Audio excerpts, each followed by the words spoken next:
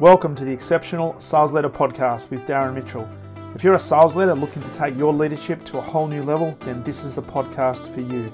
We'll be exploring tips, techniques, and strategies to help you take your leadership to the exceptional level and allow you to enjoy more money, more meaning, and better sales results.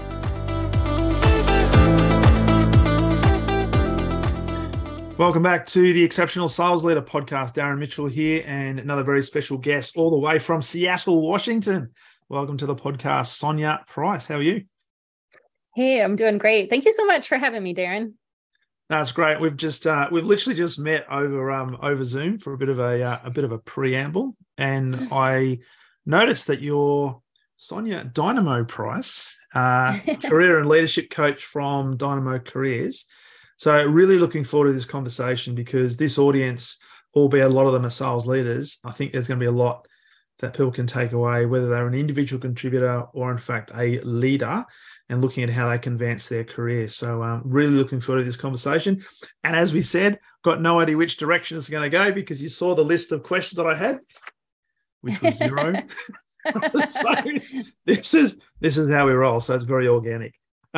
So as we begin, love to get a bit of a sense of your background. So for the listeners, what's the Sonja Price story? We're starting there, huh? Dynamo Careers. Now we've only got about an hour, so maybe the readers. Oh man, we're going to run out of time so shortly. No. Well, so what led me to become a career and leadership coach? Well, many years ago when I graduated college and I still had no idea what I wanted to do with my career. Even though I had this, what I thought was a fancy bachelor's degree at the time, realized that it actually had not really prepared me to have a career. And so thankfully I ended up getting a great first professional job. I started working for a tech startup organization, and I was basically like a glorified admin assistant as my very first job. But because it was a startup organization, I had the capabilities to grow my career very quickly. So had a great relationship with the founder. And, pretty much any time that I saw the need for something else, I just, stepped into the role and took on greater and greater responsibilities. And then when we had the resources to hire additional people, I would just say, well, hey, why don't we backfill my old position? And I basically did that like 5 times while I was still working in that startup organization. So I gained a ton of experience in a very short period of time. And then I used that to, I leveraged that opportunity to move on and work with other organizations. So I ended up going to work for, some large tech companies and, moved into other roles. And because I had learned that at such a young age in my career, I just kind of applied that same methodology to each and every job that I moved into. So I was constantly kind of always like creating my next opportunity and then asking for the title to go along with it. And then I got smarter and started asking for the compensation to go with it as well. I was going to ask you about that. Yeah. So I learned a lot about negotiation, a lot about networking, a lot about mentorship and sponsorship. In getting the right people in my corner so that I was given the right opportunities, or I was able to step into the right opportunities, and then, was able to get the title and compensation to go along with that.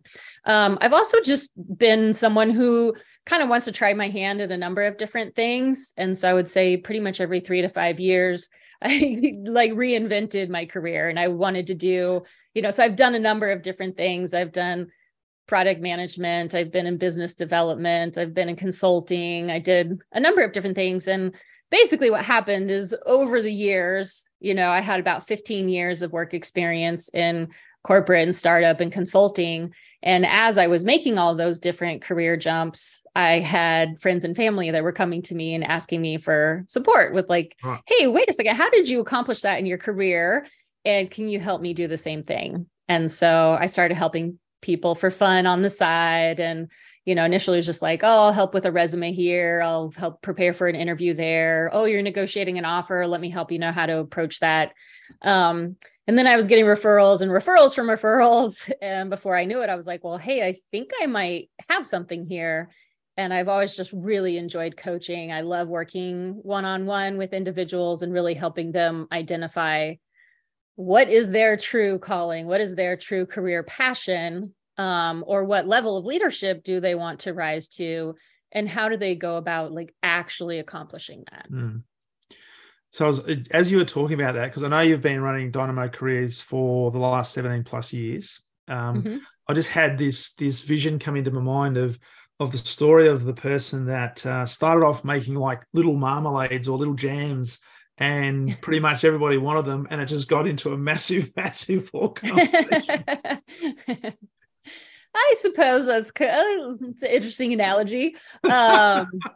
Yeah, it did evolve over time, and then at a certain point in time, I had a very successful consulting career working with a consulting firm. And at a certain point in time, I just had to make the decision of like, well, do I want to keep going the leadership route with this consulting firm, or do I want to hang my own shingle, try my own thing? So I did take a big leap of faith at one point in time, and I'm really glad that I did. I've actually never looked back. Awesome. And in terms of the Dynamo Careers as a business, I know you say you're a career and leadership coach. Where do you focus most of your time in terms of working with people? Because I know you mentioned you love coaching, and I'll delve into that in a little bit of detail as well. Are you finding most of your clientele is people getting into a leadership role or getting into a senior leadership role? Do you do a lot of individual contributor type work as well? Because I know there's a lot of people listening to this who are individual contributors, maybe looking to move to a leadership role. Yeah. I primarily work with mid to senior level professionals. So that could be anywhere from an individual contributor, up to the executive level. I do work with a lot of individual contributors, are usually more senior level individual contributors that are looking to move into management or move into more of like have a highly expert type of role. And so, yes, I definitely do help lots of people transition into higher level roles or roles that are just a much, much better fit for them, that gives them, maybe they actually don't even want to be a people manager, but they want to be in a role where they have, more strategic input and more influence on the direction of the product or service offering that they work with. Yeah. Love it. And you mentioned before you love coaching, and it's almost like a bit of a chicken and the egg type of question, but did coaching come first, or did coaching come as part of the work you were doing with all those referrals where you thought, oh, I'm really enjoying these conversations and I can see these people getting great benefit from it and they're getting results. And then you look back and you think, oh, I've actually been coaching them.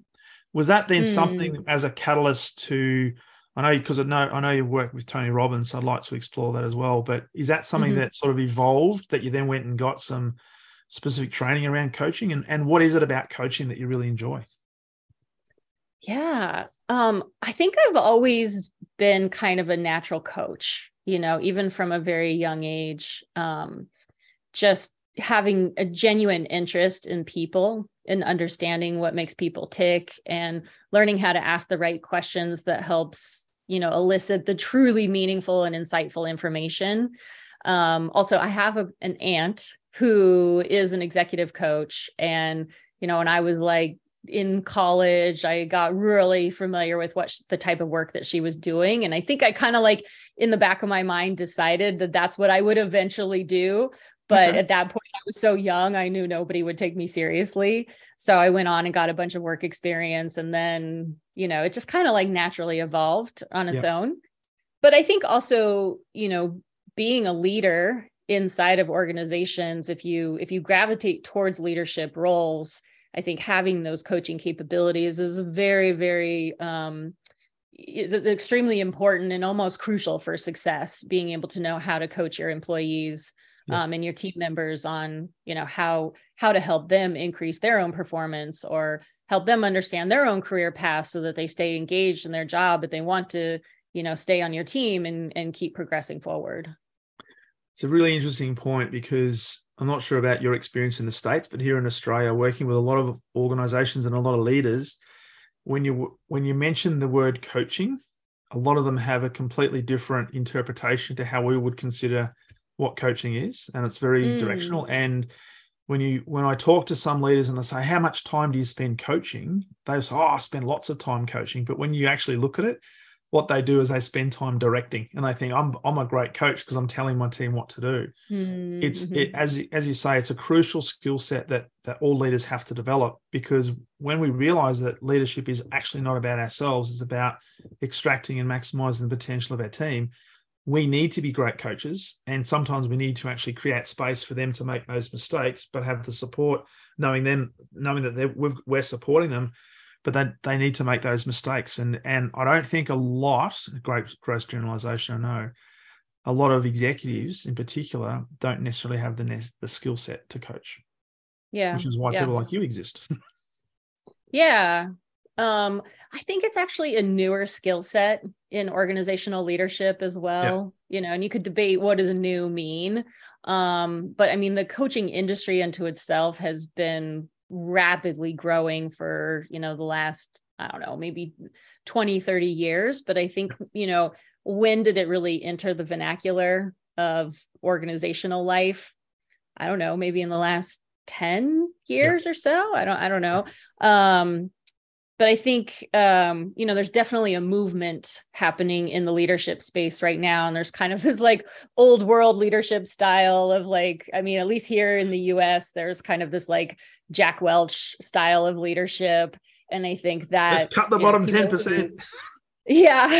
People who went through that school of leadership are kind of now retiring and exiting the workforce. And I think there's a much more, I want to say, I don't want it to sound judgmental, but a much more like conscious leadership style that is now, coming to life more and more and more in organizational life. And I think a lot of that includes coaching and mentoring and a lot of the things that you're talking about of, giving people space to try some things out and to make mistakes and learn and grow, and, doing it in a cultivating type of way where people actually can learn and grow, and that they're not, made wrong or made shameful for, making mistakes, which Brene Brown talks a lot about that. I don't know if you ever follow her, but she's phenomenal.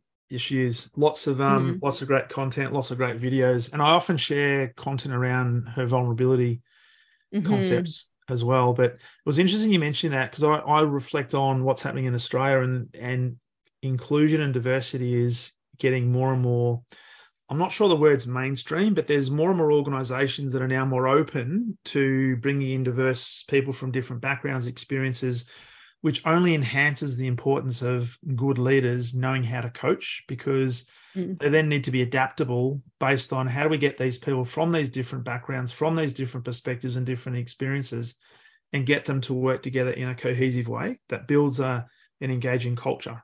So the role of a leader today versus maybe the role of the leader 10, 15 years ago is fundamentally changing, and it will continue to change. So it's a skill set I think we all have to take on board. Really curious as well. I know we touched on Tony Robbins before the call. How do you end up working with the big man? Well, I went to a number of his trainings and met him and got connected with him, and was able to have a few sessions with him, and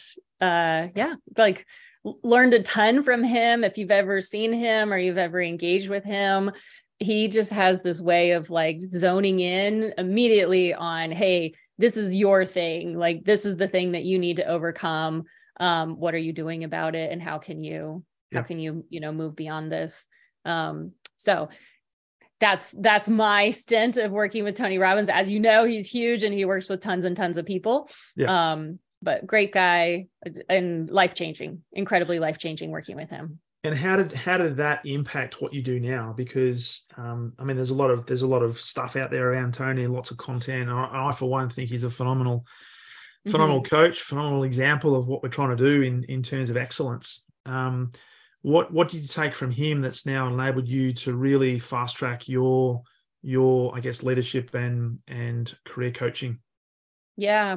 One of the things that I'm so impressed by with Tony Robbins is his ability to just call it like it is. And he does it in a very kind and compassionate way, but he also really holds your feet to the fire. And so I think working with him really gave me the permission and the confidence to do that with my own clients as well. Yeah. Because I think, at times I'm a little bit gun shy to call people on their stuff. But, knowing how to do that with skill and, really just being able to see what's going on and say, hey, I've heard you mention this thing 3 times now. Like, what are you doing about that? Or, and Tony talks a lot about state changes and whatnot, right? So if I can learn to assess people in what is their mental state and what are they doing if they're in a funk, how can they get themselves out of that funk? Yeah. I've also done additional training. I got certified in neuro-linguistic programming. So sometimes, and I know Tony does a lot of NLP. Sometimes I'll actually do, NLP in a session with a client as well, just to help them get out of where they're at right now. Like if they're not believing in themselves, they're not believing that they're capable of the true career future that they want to have. It's like, how can we move beyond that and get them into a different mental state where they can actually take action, meaningful action? Yeah. Yeah, it's awesome. Yeah, I've done the same training right through to the NLP trainers training and talk about a mind-blowing experience, because what you thought the world was is not necessarily what the world is. Right. But it's phenomenal. So if we think about, because there'll be a lot of people listening to this that might think they're a great coach, might think, well, I'm in a leadership position and I spend a lot of time coaching. So from your perspective, working with your clients, what are some key things to think about as a leader to really help us focus on fine-tuning our ability to coach people within our workplace? And whether that's an operational type person or in this context, maybe some salespeople. Because what I find is there are a lot of leaders who think they're coaching, but they're actually directing. They're not giving people space. And as we talked about, having an opportunity to make a mistake and not get criticized for it, but holding the space for the people to learn and develop that level of independence. Anything that you've got top of mind that would be like the 2 or 3 key things to think about as a leader around coaching? Sure. I mean, the first couple of things that come to mind for me is, what should a leader coach their team members about, right? So there's performance, the team or project performance, like what are we actually there to do and accomplish on behalf of the organization? And then there's also like that particular team member's career goals and what's in it for them and what would be motivational for them to, continue to commit to the overall mission.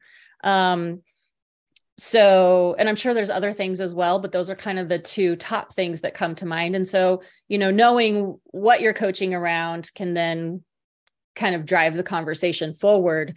But I think also as a leader is like understanding who your team members are inherently as a person, what's their style, and, how can you actually motivate them? Because different people have different motivations. And so asking a lot of questions and opening people up, eliciting information, getting them talking, and even sometimes just asking them like, how can I be here for you as your manager? Like, what are you looking to, where are you looking to grow with your career? How can I help support you? How can I help support you in your career? How can I help support you in achieving your goals, achieving your sales quotas, achieving, whatever it might be? Like, how can I be here for you?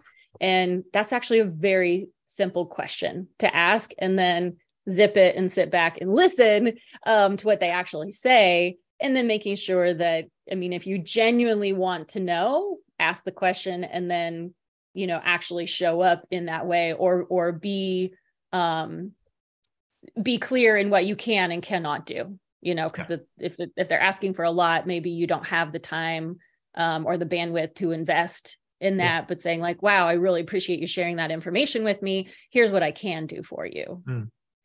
It's an interesting question, because often in my clients, I'll ask them, have you ever asked your team members what motivates them, what keeps them excited, why they come to work every day? But also, have you asked the question, how is it that you'd like to be led? And It's a great question, because often when they ask that question, there's absolute silence, because most people have never been asked that question. They just get brought up into an environment and they just follow like the bouncing ball. This is how we always do things because that's how the manager before did it. So it's just a very much a surface level transactional type environment. As a leader, it's so important, as you rightly say, understand what makes these people tick, know that people are going to be different, and ask them the question in terms of, why do you work at this organization? What keeps you coming back? And this is not to pry. This is to help understand that why does this person choose to come to work every single day? Because there will be peaks and troughs. And as a leader, our responsibility is not to push them, but it's to encourage them, particularly when things are not going well, and to remind them, hey, Sonja, just remember, you said you do this role because of X, Y, Z. Oh, yeah. And it could be a little bit of a fillip for them to change their motivational levels. Such an important and yet foundational requirement. Yeah, absolutely. Yes, absolutely.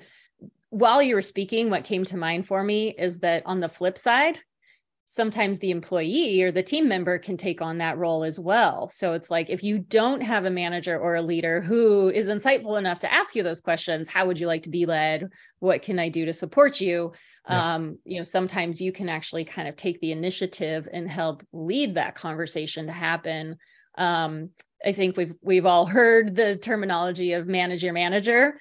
It's kind of the same thing. And so if I could reflect on some examples that I've had in my own career, various different managers that I've had, is like when I started the job or when we started to get into the flow of working together, I would ask them, hey, we have these weekly one-on-ones. How can we make the best use of our time together? Yeah. And, over time I would learn more about like, okay, well, who is this person as a manager? What's their work style? What do they want? What do they need from me?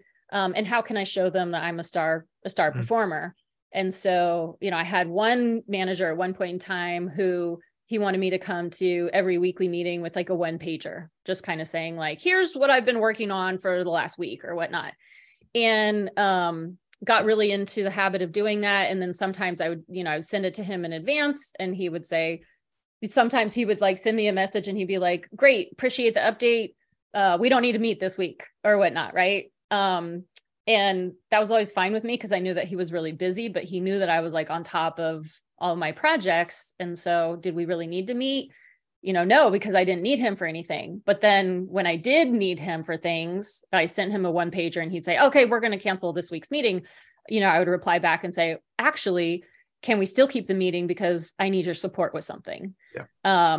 And so I kind of like trained him how we were going to do this process. And he really, really, really appreciated it. And when we had performance reviews, he would say, I really appreciate how you do this because I'm so busy all the time. And, I have complete trust and faith in you that you're always going to take care of everything. And if you need to pull me in, you will. Yeah. So who's leading who? You're leading him. Right. Exactly. Right. And I've had other managers that I've tried to do that same style with, and they were like, please don't send me those one pagers. I never read it. I'm like, great. I'm not going to spend the time and effort to fill that out. Then like, let's talk about how do we make the most meaning of our time together? Like how can we work together, and how can I, when and how can I call you in? When I need to call you in, what's the best way to bring you in? So, you can, I think that coaching conversation can happen from both sides.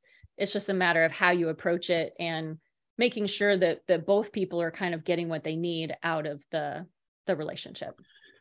And it's a great point because it's all about flexibility and being able to adapt based on what the needs are of the individual at that particular time. Because as you were talking, I'm thinking, there's so many sessions that I've had as a leader, but also as an individual contributor, where there might have been a one-on-one, or there might have been like a sales meeting or a team meeting, but there was no preparation. There was no agenda. So you're literally getting in there thinking, okay, so what, you're twiddling your thumbs thinking, what are we going to talk about?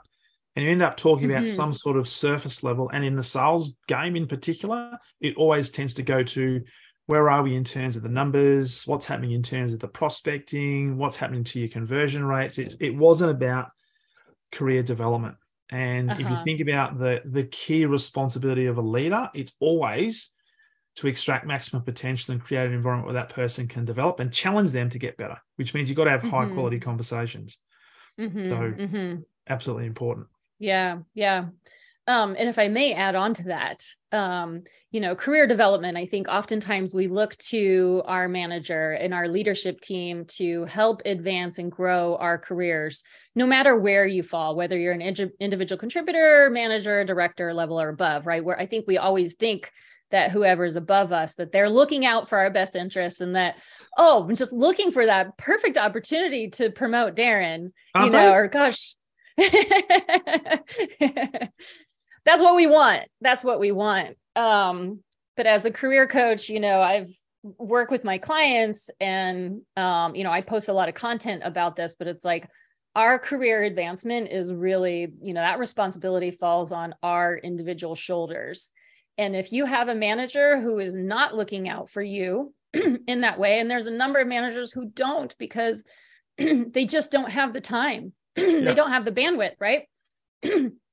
So if they're not doing that for you, how can you orchestrate the situation so that they are doing that for you? And it's not that you're demanding it out of them, but you bring up the conversations, you facilitate it. And if that means that you need to set up specific meetings to discuss your career growth and development, then you do that because that's the topic for that meeting. And then, you both know when you show up for that meeting, this isn't just the average weekly one-on-one that we're going to shoot the breeze and talk about numbers or whatnot, right? It's like, no, we're here to discuss my career growth and development. So let's get to work. The bubbles burst now because I'm thinking back and this is the great thing. I was delusional because I thought back in the day that I had managers, head of people and culture, which was back then called HR. They're all sitting in a little room and they're looking at the matrix, the high potential matrix in terms of performance and high potential. And they're saying, yep, that person can be the next level manager. None of it was happening. It was a figment of my imagination. So we've got to take control of that. And to that point, thinking about career progression, because there'll be a lot of people thinking about, okay, I've been in this particular role for a while. What's my next logical step? Now, if you look at most organizations, logically the next step is the manager, right? But if I have my manager who's been there for forever and a day, maybe he's a dinosaur, chances are I'm not going to get that particular position. So as a career coach, what are some things that we can get people to start thinking about in terms of career development and advancement? And things like, do I have to look outside the square? Where do you start? Because my experience, I've done a little bit of mentoring when I was still in corporate, where people are asking, what's the next logical step? And they started just looking at what are the advertisements out there in the marketplace. Now, I said that's the wrong way to go about it. You've got to start thinking about what the components are of the ideal role, and then maybe look at what the opportunities are in the people. But from a career coach's perspective, what are some things that you sit down with your clients on who are looking for career progression that they need to be really conscious of and start working towards being a bit more proactive? Yeah, for sure. I think developing your own personal career roadmap. So having a good understanding of where are you right now and what are you capable of based on your current skills and qualifications, and where do you want to go? And maybe you know where you want to go, maybe you don't know where you want to go, but looking at short, medium, and long-term career goals, because the reality is, like, life is short. Our careers are even shorter. Yeah. So, you're only going to have, hopefully you only have a certain amount of time in your working years, right? If you plan correctly, you would hopefully only have a certain amount of years in your working career. So if you have an idea of, like, if you are leadership bound, like, how high up the ladder do you want to climb? And by what point in your career would you want to be there? And then kind of developing a backwards plan in terms of, okay, well, then what kinds of titles or positions do I need to hold? And what skills and capabilities do I need to have? Yeah. And really, educating yourself on what levels hold different skill sets and where and how can you start to develop that acumen, right? So at a certain level, you start to manage budgets. How do you get the financial acumen? And if you don't have that experience already, then how do you start to get involved in the conversations where those those things are happening. Or more strategic level projects, if you're, defining roadmaps or product vision or service offerings, or, you're defining the strategic vision for where the team or department is going, like how can you get involved in those conversations so you can start to develop the experience and have some sort of meaningful contribution? Like, even if you're not in the decision maker role, how do you start to create those opportunities so you can develop the skill set? So that's like one thing, is just like understanding where you want to go and what skill set that you need to have to qualify. And then the other thing is looking at what are the available opportunities. So is there feasible opportunities in your current organization? And that might be available on your current team. You might have to go to another team inside the organization to get that experience. Or you might need to go to a new organization. It might be time to look around. Yeah. I usually recommend that people change jobs every 3 to 5 years. And the reason for that is that you will be able to progress your leadership levels significantly faster. Company loyalty, unfortunately, just doesn't pay off like we wish that it would. And so, if you're changing organizations, you can have the capability to level up. And even if you don't get the exact title that you're looking for, you can focus on the type of position that will give you the opportunities to grow and expand your career, or, have some new responsibilities that maybe you didn't have before. That's a little bit of a stretch role for you, but it's not so far-fetched that you can't, you're in above your head. Yeah. Yeah. Great advice. Very similar to what I was thinking as well. Okay.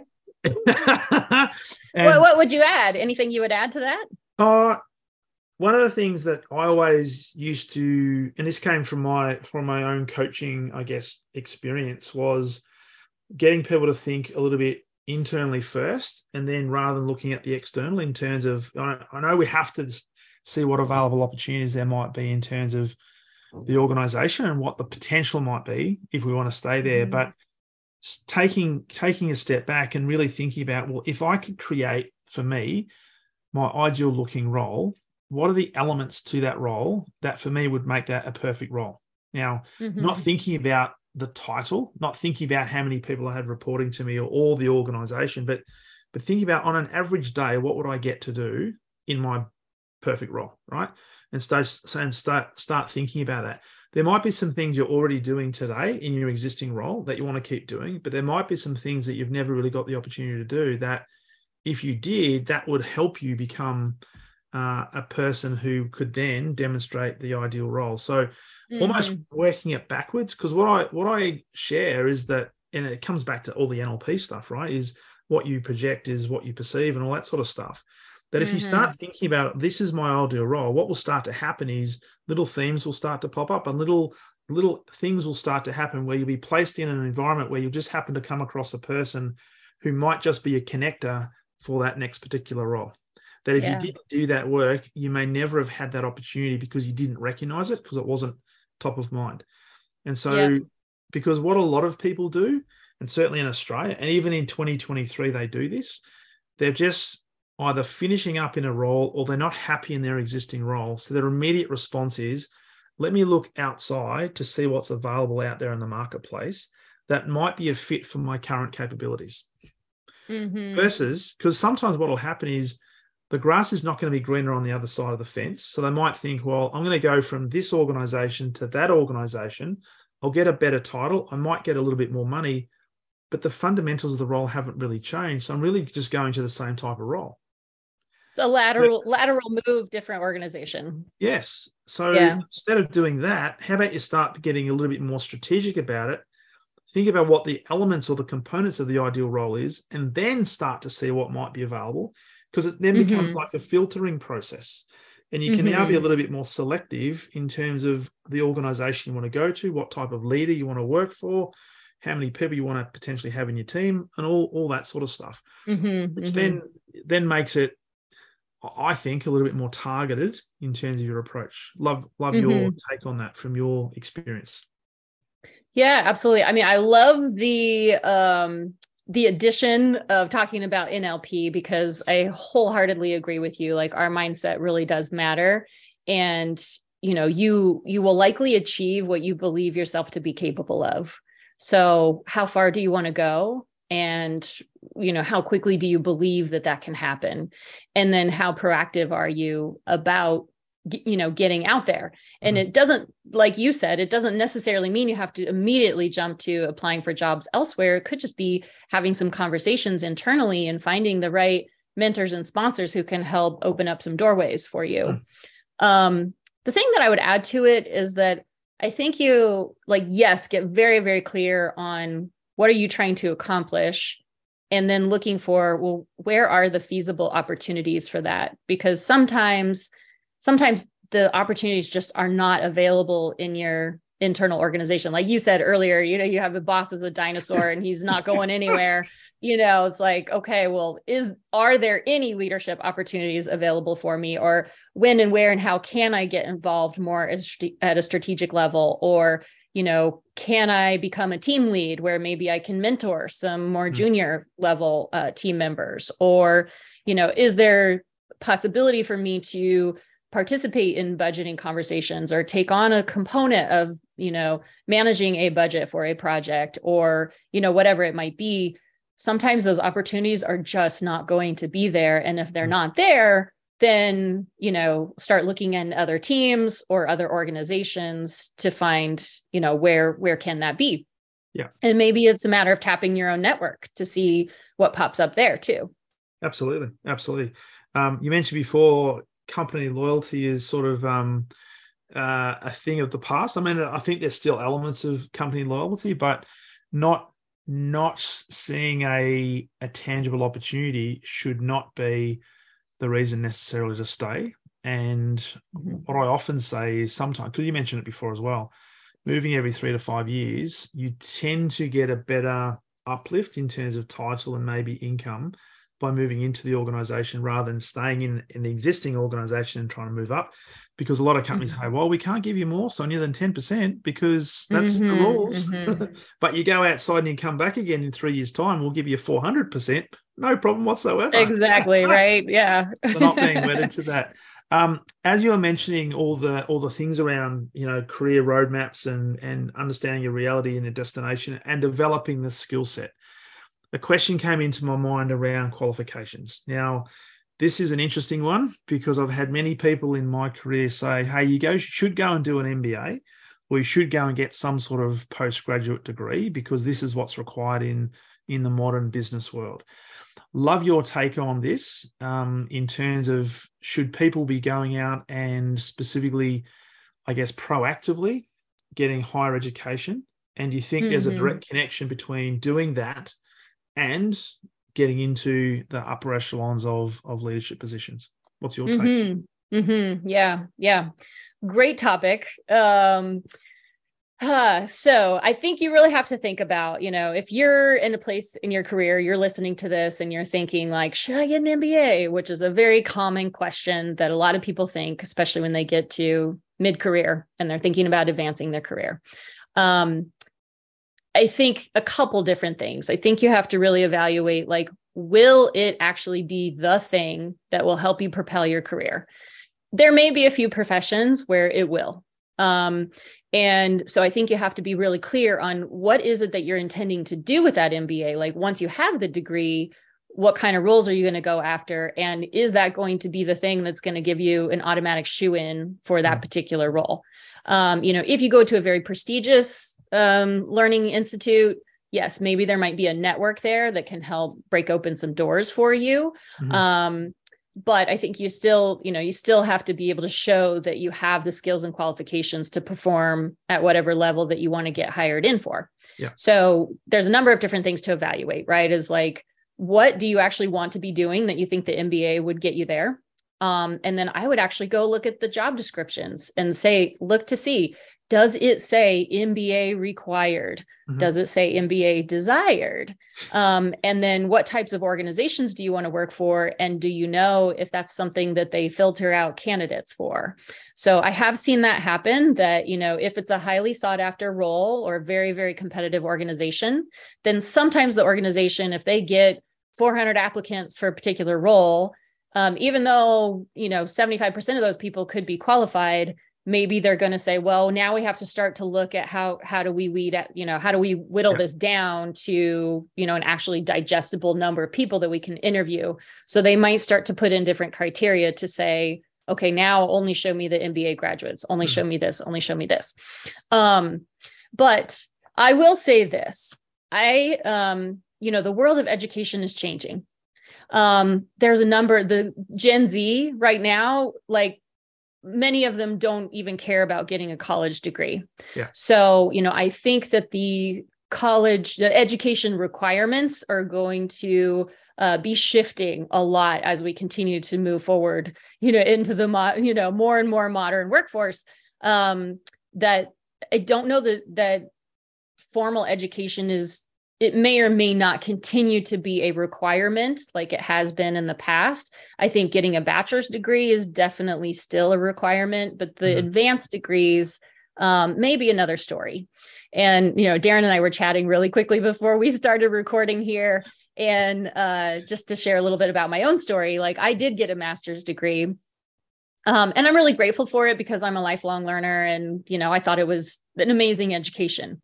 But when I look back on what I ended up doing with my career post master's degree, I think that I probably still could have accomplished the exact same thing without spending $80,000 on an advanced degree. So, if you're considering this for yourself, I would just think about what do you want to accomplish in your career? What's your budget? And, is the school that you would intend to go to, do they have a network that would actually help you advance your career even further than you would be able to on your own? Yeah. Great answer. And I tend to agree with everything you just said, because I've got colleagues and friends who have done an MBA and they've actually utilized it and not just the content and the skill set, it's the strategic thinking that they're able to develop through that process, but also the network that they developed. And yet I've got others who are still in the same sort of role, but they've got those 3 letters after their name and they think it's worth more than it actually is, because they forget the fact that you might have that qualification, but you still have to take action. You still have to meet certain criteria. You still have to be proactive in what you do on a daily basis, right? You need to meet certain KPIs and certain targets. Just because you've got a qualification doesn't necessarily guarantee you anything. Right. Yeah, absolutely. And you know what, as we talked about before, like, the world of education is changing. Like, a number of things that you could learn in an MBA program, you can go learn those same things by, doing a course or a certification. And oftentimes in my experience, the experience matters way more than the education itself. Oh, absolutely. And often the experience, if you've learned something in the education sector, that experience can add context to that, because otherwise without that, it's just theory, right? I remember I did an engineering degree many, many years ago. In fact, I did an engineering degree last century. That's how old it was. But I remember a lot of the lecturers had industry experience, so they came in and taught us based on what was actually happening. But then the tutors didn't necessarily have the industry experience. They'd come straight from university learning all of this stuff and then straight into a teaching capacity as a tutor. So they didn't have the practical knowledge that if we actually asked a question, well, how does this concept apply in the real world? They couldn't answer the question because they didn't have the experience that could contextualize the learning. So that's another key thing that I always say to people, by all means, go and get more qualifications, but really think hard and fast as to how you can implement that. And even when I do trainings today, at the end of a workshop, I'll ask people, hey, just take one thing away from this. Make sure you take one thing away and just focus on implementing that one thing for the next 14 to 30 days so you can develop a habit. Because otherwise, you won't do it. mental atrophy, like it is with, muscle atrophy, you'll not use it and you'll lose it. So very true. Keep doing Yeah. it. Now, as there's one more question I want to ask you as we wrap up, and there'll be a lot of people listening to this thinking, well, I'm in this particular role. I might be an individual contributor. I might be a leader. And I can see that I'm more capable. How do I ask for, or how do I start thinking about asking for an increase in compensation, right? So at the performance review, and I know you would have done a lot of this work with in your capacity as a career coach. What are some things that we need to start thinking about so that we can be prepared to have the conversation and put some things on the table? Because my experience in corporate, there's this massive gap and difference between what some people are getting paid doing the same sort of role, and there's a whole host of different reasons for that. But if you're sitting there thinking, well, I don't think I'm being compensated as well as I could be, how do I start having those conversations, and how do I do it respectfully to the point where I give myself an opportunity? Yeah. Wow. Great question. A little complex, because we could have a whole coaching conversation on this one topic alone. And I could get way on my soapbox about this because I love this. So, absolutely. I think we should all be asking those questions. Like, am I being paid what I'm worth? And what I'm worth is, what is the market rate? And do you actually know what the market rate is? So there's a ton of information available online where you can go and do salary research. You always want to be looking at, your role with similar organizations, because if you go and you just look at the salary range for your role, like just randomly choosing a project manager, is like, you're going to see such a wide pay range for a project manager. But if you go and you look at, what does your company pay project managers and what do your competitors pay project managers, you're going to have, much more detailed information. You can also ask internally, you can ask your manager, what is the salary band for someone at my level?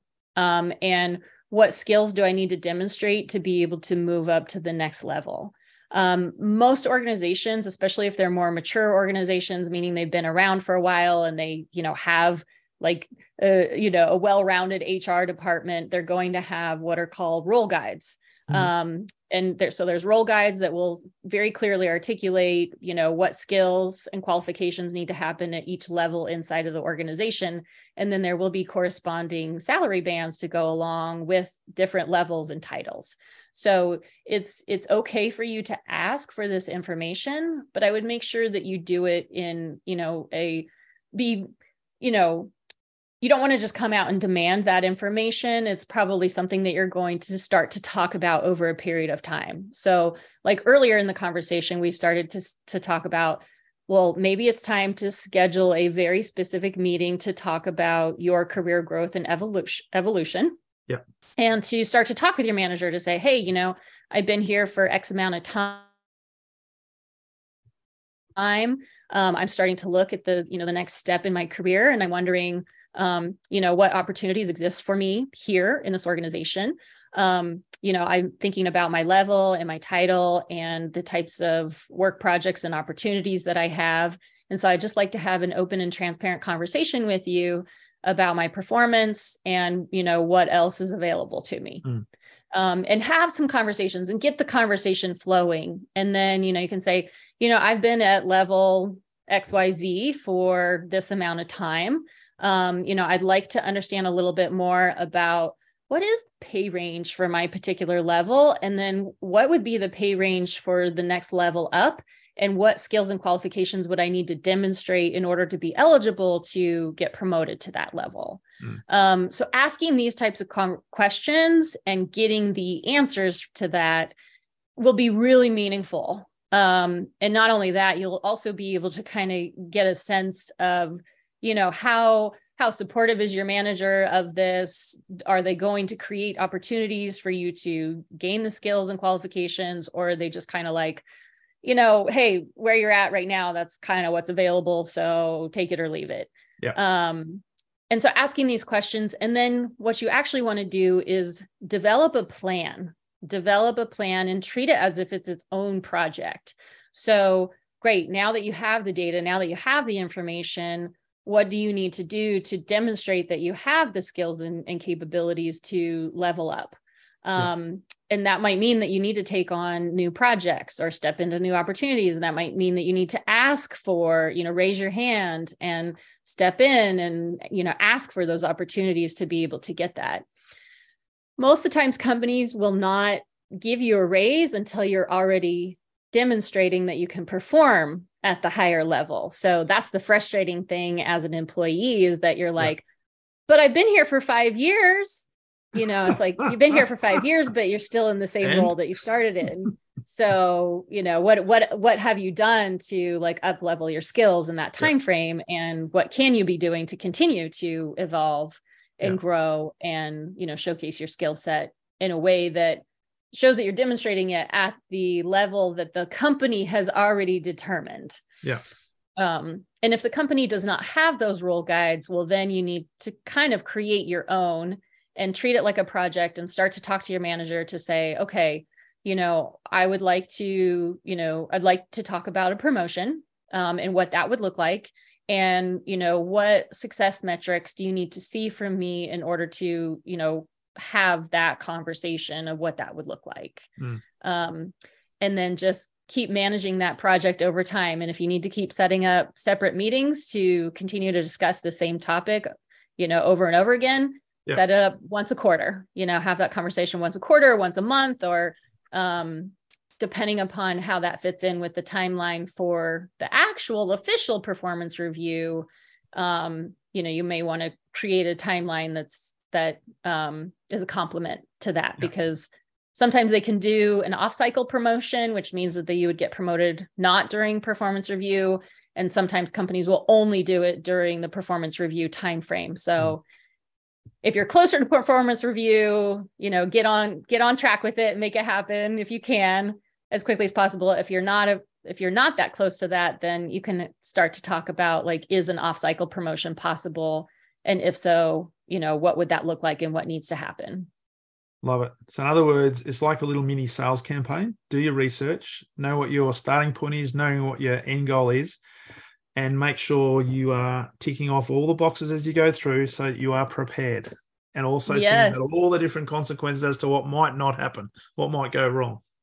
Absolutely. And all the objections. Yeah. What do you mean you want an extra X number of thousands? What are you thinking about? No, really great advice. Great advice. So great way to finish this podcast. Just really curious, Sonja, for people that want to know a little bit more about you and, more importantly, connect with Sonja Dynamo Price, which is the best way to get access to you? Is it via LinkedIn? Yeah, absolutely. How do we do that? Sure thing. I actually have a free gift, if I may share that with your listeners. It's a free career assessment.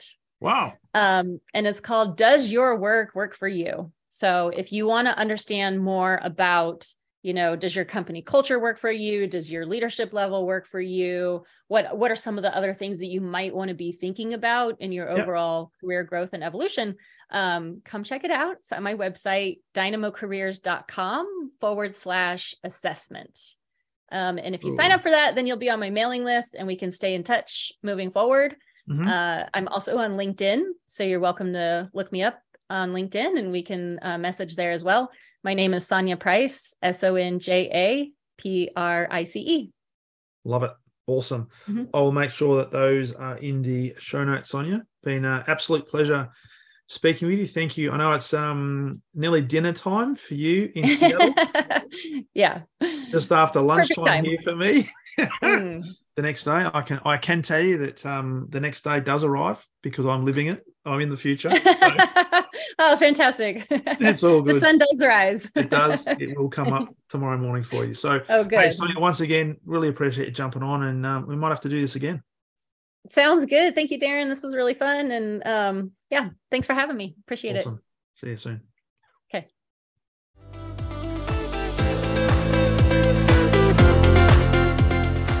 Thank you for listening to the Exceptional Sales Leader podcast. I trust the information in this episode has been helpful in your journey towards becoming exceptional. And remember, please take the time to rate the show, subscribe to the show so other people can find it, But also, if I can help you, jump on my calendar, go to leadwithdarren.com, and let's have a conversation about how I can help you along your journey to being exceptional.